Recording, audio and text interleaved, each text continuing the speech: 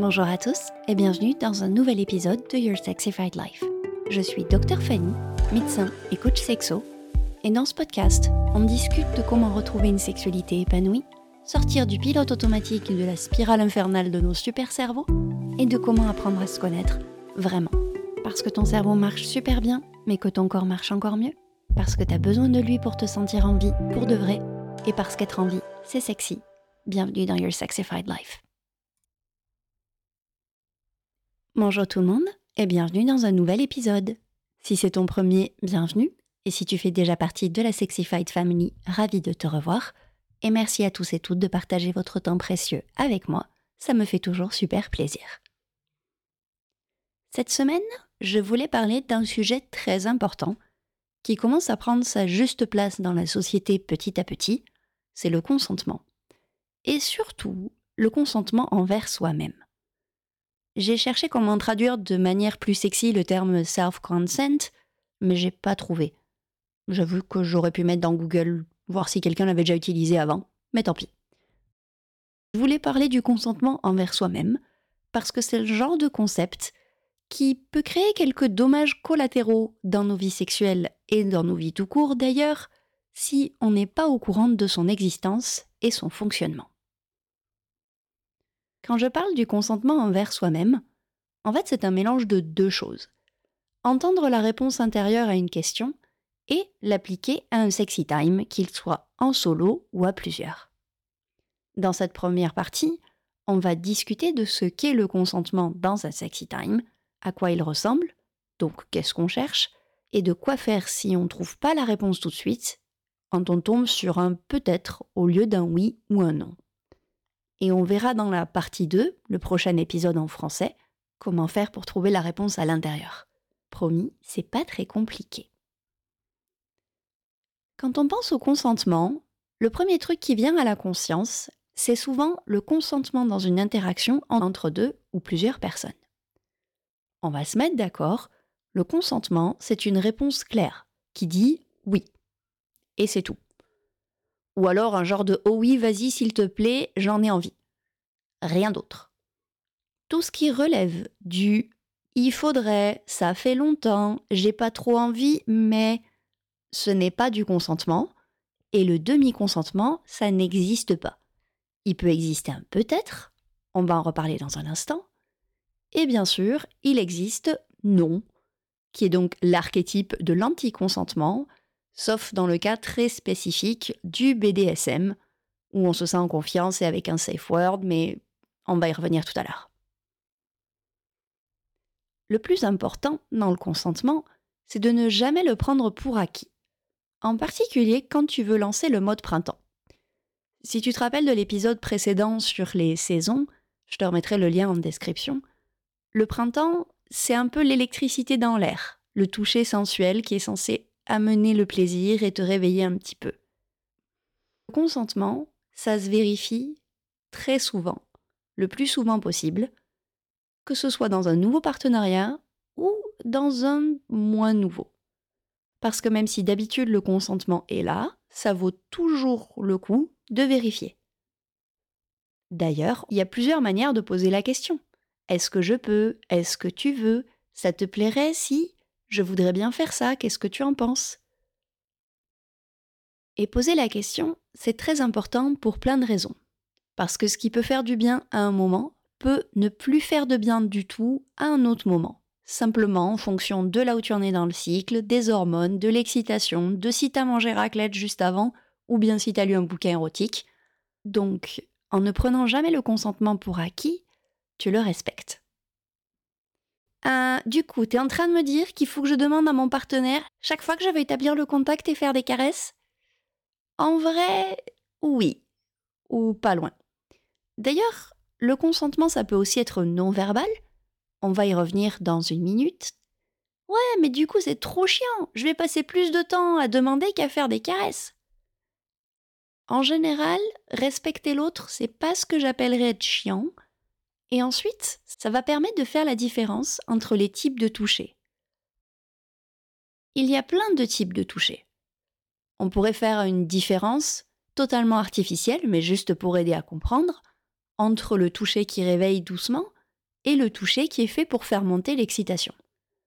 D'un côté, le « je sais que ta poitrine est une zone érogène chez toi, donc je vais là », attention, risque de passer pour un gros malotru activé. Et le toucher du « hey coucou, je peux te réveiller ?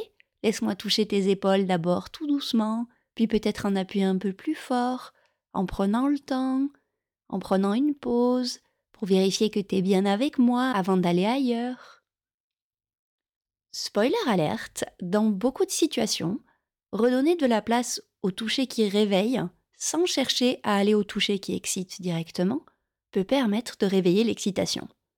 Parfois, ça marche pas, clairement. Mais c'est assez fréquent qu'une déconnexion s'installe au sein d'un partenariat longue durée, par exemple, parce que le consentement est considéré comme acquis et que le toucher qui réveille est totalement oublié. Du coup, on se concentre sur le toucher qui excite et on comprend pas pourquoi ça marche pas. Bah oui, mais je dors, même si tu dors pas vraiment, c'est plus le pilote automatique. M'en fous que tu viennes solliciter mes zones érogènes, je suis pas là. C'est d'ailleurs pour ça que le premier exercice que je donne à mes coachés, c'est des automassages. Au départ, ça n'a absolument rien à voir avec une quelconque incitation à la caresse intime. Il est juste question de réveiller le toucher tout doux avant d'avancer vers le toucher qui excite. Pour résumer, le consentement, c'est oui. Et c'est tout. Ou à la rigueur, oh oui, vas-y, carrément. À partir du moment où il y a un mais ou un bof, c'est plus du consentement. Le consentement, c'est jamais acquis, et le meilleur moyen de lui permettre de s'exprimer, c'est de jouer avec les différents types de caresses et les différents types de touchés. Parce que quand on joue de plein de manières, on peut dire oui à plein de trucs et non à d'autres. Donc on a plein de choses pour s'amuser. Et parfois, ça réveille et ça redonne envie, et des fois non, c'est ok aussi. Si cet épisode te plaît, peux-tu cliquer sur les étoiles dans ton appli de podcast préféré ? Je trouve que 5, c'est un chiffre très joli. Je dis ça, je dis rien.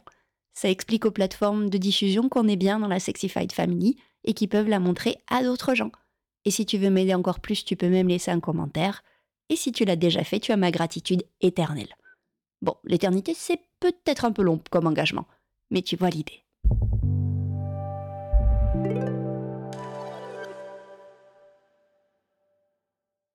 Une des manières de demander le consentement, au-delà de la forme verbale, c'est aussi de faire une pause dans ce qu'on fait avant d'aller plus loin. De pas aller vers une zone érogène tant qu'on n'a pas entendu un « oui, vas-y, donne-moi plus, j'ai envie d'une caresse là ». Respecter le consentement, c'est ne pas aller plus loin tant qu'on n'a pas entendu un vrai « oui ». C'est très fréquent de faire juste une pause, vérifier qu'il n'y a pas de réaction de rejet ou de non, et d'avancer plus loin, de toucher plus loin ou plus excitant. On ne nous apprend pas suffisamment à respecter le consentement comme un oui ou un non, et pas une simple absence de non. Et si c'est ce qui se joue dans ton partenariat ou avec toi-même en ce moment, rien de grave, parce que maintenant tu es au courant et tu peux faire autrement. Tant que je n'ai pas de vrai oui ou de vraie demande d'aller plus loin, je n'y vais pas. Et respecter le consentement, c'est ça. Et oui, ça peut aussi être extrêmement frustrant en fonction des habitudes qui étaient en place dans ton partenariat ou avec toi-même. Mais l'avantage, c'est qu'en les respectant, on peut le reconstruire tout doucement. Si on prend l'exemple du BDSM, ça pourrait sembler comme une exception au consentement, vu que, parfois, non, ça ne signifie pas forcément une volonté d'arrêter l'interaction, de même que la volonté de se débattre, parfois ça fait partie du jeu. Et en vrai, ce serait même plutôt l'inverse. Dans le BDSM, quand tu mets en place le safe word, c'est acté que ton consentement peut être retiré à tout instant via ce safe word. Et en général, on a discuté avant de ce qui est hors limite. Donc on joue dans une zone consentie et on sait également, grâce au safe word, qu'on peut en sortir à tout moment. Donc au total, le consentement n'a pas d'exception, soit parce que tu le vérifies très souvent, que ce soit dans les mots ou en faisant une pause, soit parce qu'on s'est mis d'accord avant et qu'on a mis en place un signal pour retirer le consentement à tout moment. Vient la question du consentement non verbal. Le consentement, ça peut être un sourire, ça peut être un hochement de tête, ça peut être un signe de la main, Ça peut être quoi que ce soit d'autre qui a été décidé avant. Il y a juste 2 pièges pas si petits à éviter. Le premier, c'est de considérer que si la personne se comporte comme d'habitude, alors ça veut dire qu'elle est d'accord comme d'habitude. Quand tu es dans un partenariat depuis longtemps, tu peux avoir tendance à considérer que ce qui était vrai fut un temps, l'est toujours, sans vraiment trop te poser la question, et du coup continuer comme d'habitude. Pourtant, on l'a tous fait de garder bonne figure et sourire parce que ça se fait pas de hurler sur les gens, même si là maintenant tout de suite ce que tu voudrais faire c'est leur envoyer ton poing dans la figure. Donc on peut sourire comme d'habitude et pourtant se sentir vraiment différemment à l'intérieur. Donc le premier risque du consentement non verbal, c'est de tirer les conclusions hâtives via la jurisprudence du « c'était déjà comme ça avant, c'est pareil qu'avant, donc c'est pareil ». Inutile de dire qu'elle est un tout petit peu flageolante comme justification. Le deuxième piège, c'est que si on se concentre sur le non-verbal, on vérifie que les signaux de validation sont là et on trace. Elle a souri, ça lui plaît, check, direction la zone érogène suivante. Prochain arrêt, la poitrine. Bon, au-delà de l'aspect un peu linéaire de la chose et le côté, disons, gros malotru, ça permet de se donner le temps de savoir ce qui fait du bien, de vérifier avec un consentement verbal entre les deux et de ne pas te baser seulement sur du non-verbal. En vrai, c'est un peu comme quand tu arrives à la salle de sport. Déjà, quand tu y arrives avec quelqu'un, quand tu discutes avec ton coach ou avec un pote, tu vas forcément réfléchir à ce que tu vas faire aujourd'hui. Donc le fait d'en discuter et de prendre le temps va faire que tu vas réadapter tes objectifs.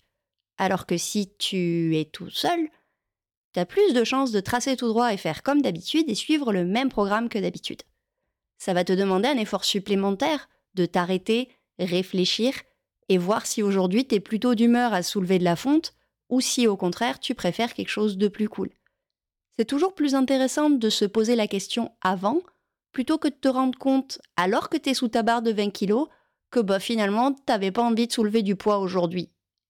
Dans un cas, tu choisis avant en prenant le temps d'en parler à voix haute et ou en te posant la question avant. Dans l'autre cas, t'as gagné un grognement d'effort supplémentaire pour te sortir la fonte de devant le nez. Et pas cool ma métaphore?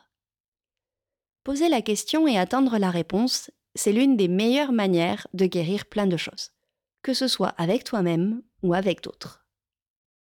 Parce que donner de l'espace et honorer la réponse, ça crée de la sécurité intérieure. Si tu repenses à la dernière fois que tu as eu une vraie conversation profonde qui a changé quelque chose avec quelqu'un, c'était probablement dans un contexte où vous aviez le temps de parler, l'espace de réfléchir, plutôt qu'au détour d'une rame de métro avec un total étranger. Ça peut arriver, mais souvent, on a plutôt besoin d'espace pour les grandes conversations profondes. Bon, en fait, j'ai pas fini avec la métaphore de la salle de sport. Marquer une pause et demander le consentement verbal avant d'aller plus loin, c'est un peu ce qui pourrait aussi te permettre d'adapter ta pratique. Peut-être que quand tu arrives à la salle, tu peux sentir que tu as envie de soulever de la fonte, mais que franchement, 20 kilos, pouf. Et puis finalement, après avoir fait 10 kilos et 10 minutes de tapis, tu sens que tu as envie de te dépasser aujourd'hui, donc tu fais tes 20 kilos. Ou peut-être pas. Certains appelleront ça l'appétit vient en mangeant. De manière plus élégante, en laissant l'espace de te demander ce que tu veux vraiment, les choses peuvent s'ajuster et tu peux aller vers plus de plaisir parce que c'est plus juste et plus aligné à l'instant T. Plutôt que de rester en mode « Ah oui, ça fait du bien d'habitude, donc je vais faire ça ». Donc au total, respecter le consentement, c'est l'un des meilleurs moyens de casser la routine. Vu que tu te laisses le temps, tu peux réfléchir et sentir qu'est-ce que tu as envie de tester d'autre, et du coup tu crées des trucs nouveaux. C'est pas mal, non ? Ah oui, dernier petit truc. On peut avoir tendance, moi comprise, à faire à l'autre ce qu'on voudrait recevoir. Un type de toucher, un type de caresse ou un endroit où on caresse, un type de câlin. On le donne à l'autre parce qu'il nous fait du bien à nous ou parce qu'on voudrait le recevoir. Et que non mais oh, Yel pourrait le comprendre, hein, c'est pas si compliqué à deviner. Lève la main si tu fais ça bien plus souvent que tu es prêt ou prête à l'admettre. Bon, vous me voyez pas, mais moi j'ai les 2 mains et les 2 pieds en l'air. En marquant la pause, En demandant et en attendant le consentement, ça permet de se rendre compte de si on donne une caresse parce qu'elle fera plaisir à l'autre ou parce que c'est elle qu'on aurait envie de recevoir. Et si à l'heure actuelle t'es souvent dans la deuxième option, pas de stress, ça nous arrive à tous et à toutes. Le tout, c'est de l'avoir à la conscience et de changer cela. Ça peut être un petit peu frustrant, l'air de rien, de tout vérifier. Et quand on y réfléchit, est-ce que c'est pas un peu plus sexy, l'air de rien? Parce que quand tu es en sexy time avec quelqu'un, tu y es à fond, et que quand tu fais quelque chose qui te fait du bien à fond, en pleine présence, c'est du plaisir à 1000%. J'avais adoré la petite phrase qui disait « Consent is the new sexy », je trouvais ça trop chouette. Le consentement, ça aide à rendre génial n'importe quel sexy time. Du coup, au total, se laisser de l'espace pour explorer le consentement, ça permet plusieurs choses. Déjà, d'éviter de faire des conneries quand on utilise le non-verbal, du genre croire que les mêmes signaux signifient la même chose que d'habitude et tracer tout droit en mode Speedy Gonzales sans prendre le temps. Également, te laisser de l'espace, ça te permet d'apprendre à te connaître et de savoir ce qui te plaît vraiment, et d'éviter l'autre piège de donner une caresse à quelqu'un, parce qu'au fond, c'est celle que tu voudrais recevoir. Si cet épisode te plaît, peux-tu me rendre un service et l'envoyer à quelqu'un à qui il devrait plaire aussi? Parce que grâce à toi, on continue à faire grandir la Sexified Magic. Merci beaucoup!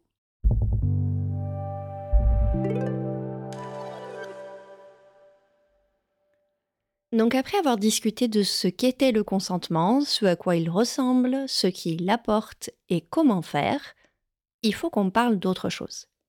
Et cette autre chose, c'est peut-être. On a dit tout à l'heure qu'il n'y avait pas de demi-consentement, mais quand c'est pas franchement oui, mais c'est pas franchement non, mais en fait c'est un espèce d'entre-deux un peu chelou, qu'est-ce qu'on fait? C'est là que peut-être entre en jeu.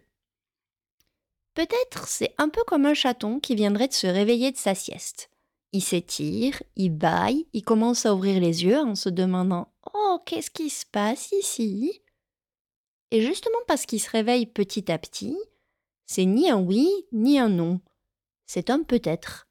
Comme quand on a été super déconnecté de son corps pendant très longtemps, il va pas se réveiller d'un coup. Et clairement, hurler sur un chaton « Non mais pourquoi t'es pas déjà debout? Allez, c'est l'heure d'aller dans ta litière, dépêche-toi !» Ou bien « Non mais encore tu dors? Ta sieste a duré trop longtemps, debout !» Ou bien « Mais ça fait super longtemps qu'on n'est pas allé marcher ensemble, alors dépêche, on y va maintenant, allez, allez, allez, allez, allez, allez, allez !» Tout ça, c'est pas très aidant. Au cas où la métaphore ne serait pas claire, demander à ton peut-être de se transformer en quelque chose d'autre, en général se transformer en oui, et d'ailleurs là maintenant tout de suite s'il te plaît dépêche-toi, c'est un tout petit peu agressif, dirons-nous. Donc si à un moment quelque chose ne fait pas oui, prends le temps de vérifier avec toi-même, est-ce que c'est juste un non, genre non, juste non, fous-moi la paix, j'ai pas envie. Est-ce que c'est un peut-être? Et l'autre possibilité fréquente, c'est de te convaincre que c'est un peut-être alors qu'au fond c'est juste un non et que c'est pas facile d'assumer que c'est non. Un peut-être a juste besoin d'un peu de temps, d'exploration, de proposition, pas de quelqu'un qui lui hurle dessus « Dis oui, dis oui, dis oui, dis oui, dis oui, dis oui !» Imagine que tu es en plein rencard. Et puis, un sujet un peu sensible vient sur la table. Tu vois la personne en face de toi un petit peu en difficulté. Elle est mal à l'aise, elle est inconfortable. Qu'est-ce que tu vas faire pour la mettre à l'aise? Tu vas peut-être marquer une pause dans la conversation, déjà, pour la laisser respirer. Tu vas peut-être lui demander si elle veut en parler ou si elle veut changer de sujet. Tu serais pas en mode « mais qu'est-ce qui va pas? Pourquoi tu te sens mal? Pourquoi tu veux pas me dire pourquoi tu te sens mal? Est-ce que t'as déjà essayé telle solution? Et si on trouvait la racine de ton problème avec le quasi-inconnu que je suis? T'as déjà eu des problèmes avec ton papa, ta maman, etc. ?»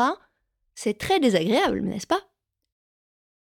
Puis au-delà de te prendre l'étiquette de gros malotru, dégage et de plus jamais revoir le ou la partenaire potentiel. Un peut-être, c'est un moment un peu comme ça. D'abord, on prend une pause pour laisser à la personne le temps de respirer. Ensuite, on lui propose de changer de sujet si elle veut. Donc par exemple de changer de type de caresse. Et si la personne n'a pas forcément envie de changer, on peut simplement poser des questions en étant vraiment intéressé par la réponse. Donc simplement vérifier, hey, est-ce que tu as vraiment envie que je continue cette caresse-là?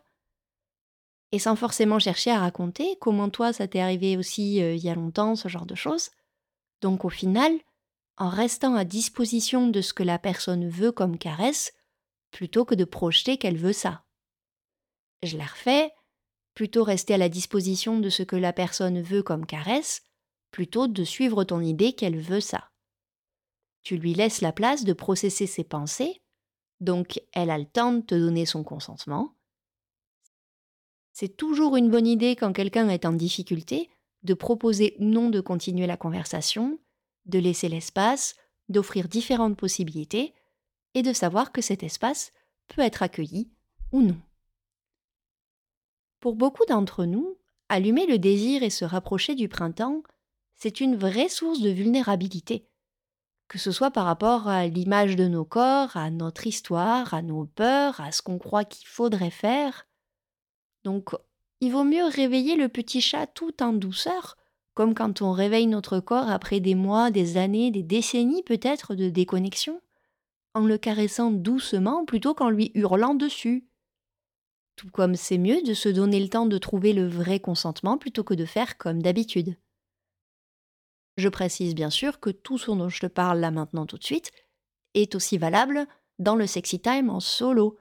On peut tous et toutes avoir tendance à vouloir tracer tout droit et suivre la manière de jouer avec tes mains ou tes jouets de d'habitude, sans te poser la question de est-ce que c'est vraiment de ça dont tu as envie ou pas. Quand on prend le temps d'y penser, explorer un vrai peut-être, c'est quand même une sacrée source de pouvoir. Parce que si tu trouves un vrai oui, après ton peut-être, c'est un oui très profond. C'est un oui qui fait du bien, un oui qui vient du cœur, un oui qui est puissant. Et si tu trouves un non, alors c'est un vrai non qui aura eu la place de s'exprimer et qui se sent suffisamment respecté pour savoir qu'il va être entendu. C'est un non qui n'a pas besoin ni d'être justifié, il a le droit d'être là et d'être non. C'est quand même drôlement important, quand on y pense, de trouver un vrai oui et un vrai non. Et quand on est perdu entre les deux, se donner un peu de temps pour explorer le peut-être, c'est très efficace. Petit récap. À la base du consentement envers soi-même, il y a le consentement tout court. Et le consentement tout court, c'est oui. Et rien d'autre. Pas de oui mais, bof, je devrais. À la rigueur, oui vas-y s'il te plaît, certes. Mais tout le reste, nope. Le consentement, c'est jamais acquis. Ça peut se modifier à chaque instant, parce que ce qui pouvait faire du bien à un instant T peut ne plus faire du bien à un instant X. Et le consentement peut être verbal ou non verbal. Avec le piège de quand même vraiment faire attention si tu prends juste que le non verbal.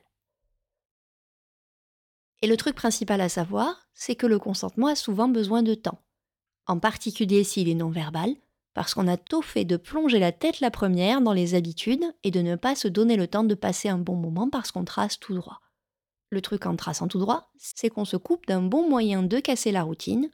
Bon, et en plus, on pourrait avoir tendance à faire à l'autre ce que nous, on voudrait recevoir.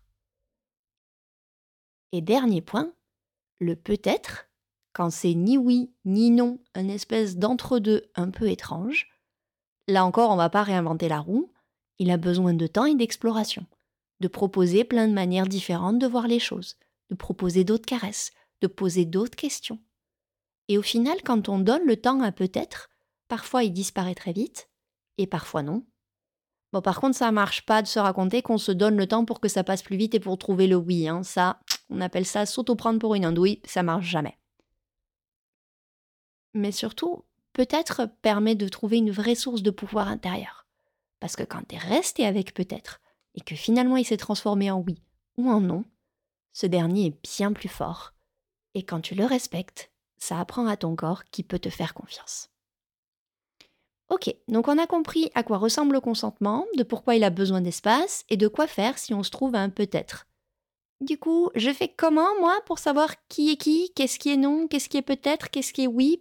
Parce que depuis tout à l'heure, tu me parles de voir à l'intérieur et moi, je vois rien. Genre, il fait tout noir. Comment on fait? Promis, on va en parler, mais dans le prochain épisode. Parce que sinon, celui-ci va durer des plombes. Et oui, j'assume le bon gros teasing. Mouah. Bon, par contre, il va falloir que je travaille un peu mon rire maléfique, parce que là, ça faisait un tout petit peu pitié. Enfin bon, bref.